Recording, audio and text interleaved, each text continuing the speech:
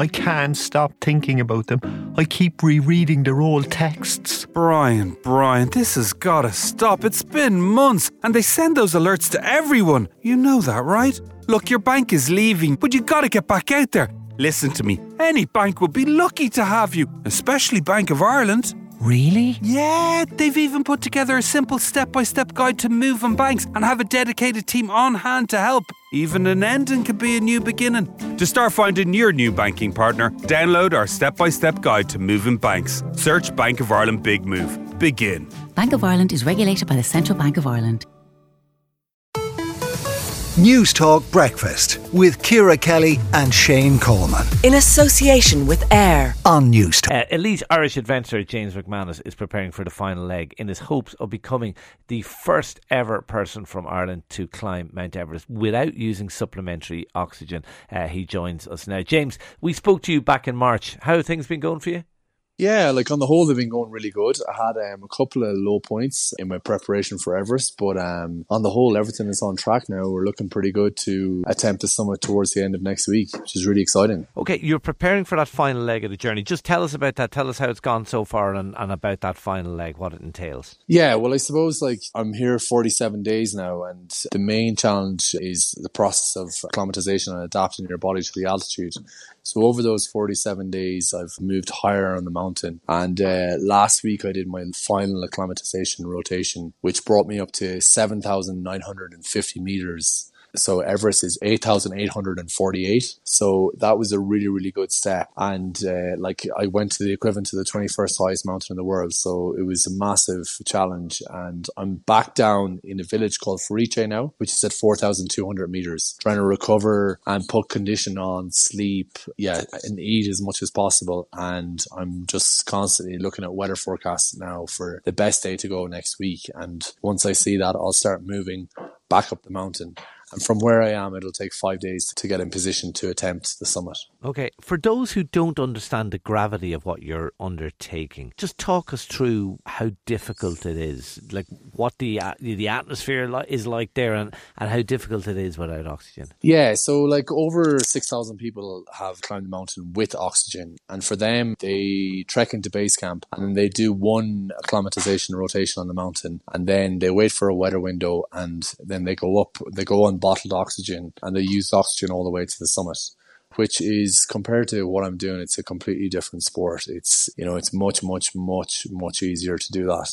So I have to do more acclimatization rotations, and then on the mountain, I'm going to be much slower. It's really, really difficult. I was talking to some people last week who climbed Everest with oxygen, and at one point they had to change their oxygen bottles, so they were 2 minutes off oxygen.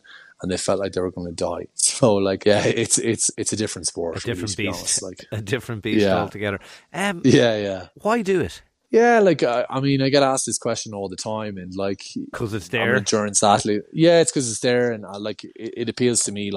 Everest is something I've heard about my whole life, and it's only really when I heard about and read about people doing it without oxygen, I was like, oh yeah, I want to have a crack at that. That sounds really awesome. It's just the challenge of it. Yeah. I just love to test myself in the mountains, and just the tactics of it.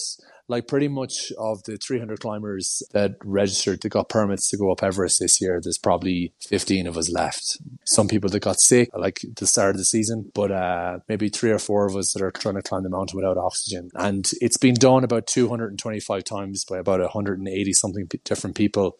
So that's really what appeals to me to try it's an amazing thing to do that. It's an amazing thing. How are you feeling? Are you nervous? Are you confident? Or is it a bit of both? Yeah, it's funny, I was walking down from base camp by myself. It's 18 kilometers to this village where I am.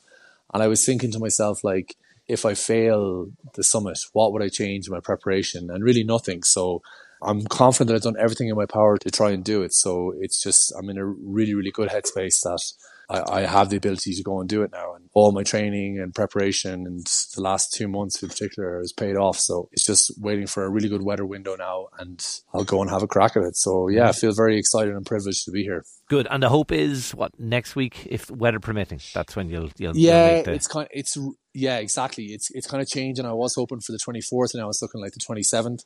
The icefall, which is just outside the base camp, is the most dangerous section on the whole mountain. You're going through a heavily crevassed area. That's maintained by a group of Sherpa called the Ice Doctors. and they're closing that on the 29th. So I need to go for Summit by the 27th and then to race down and get down through that before they close it.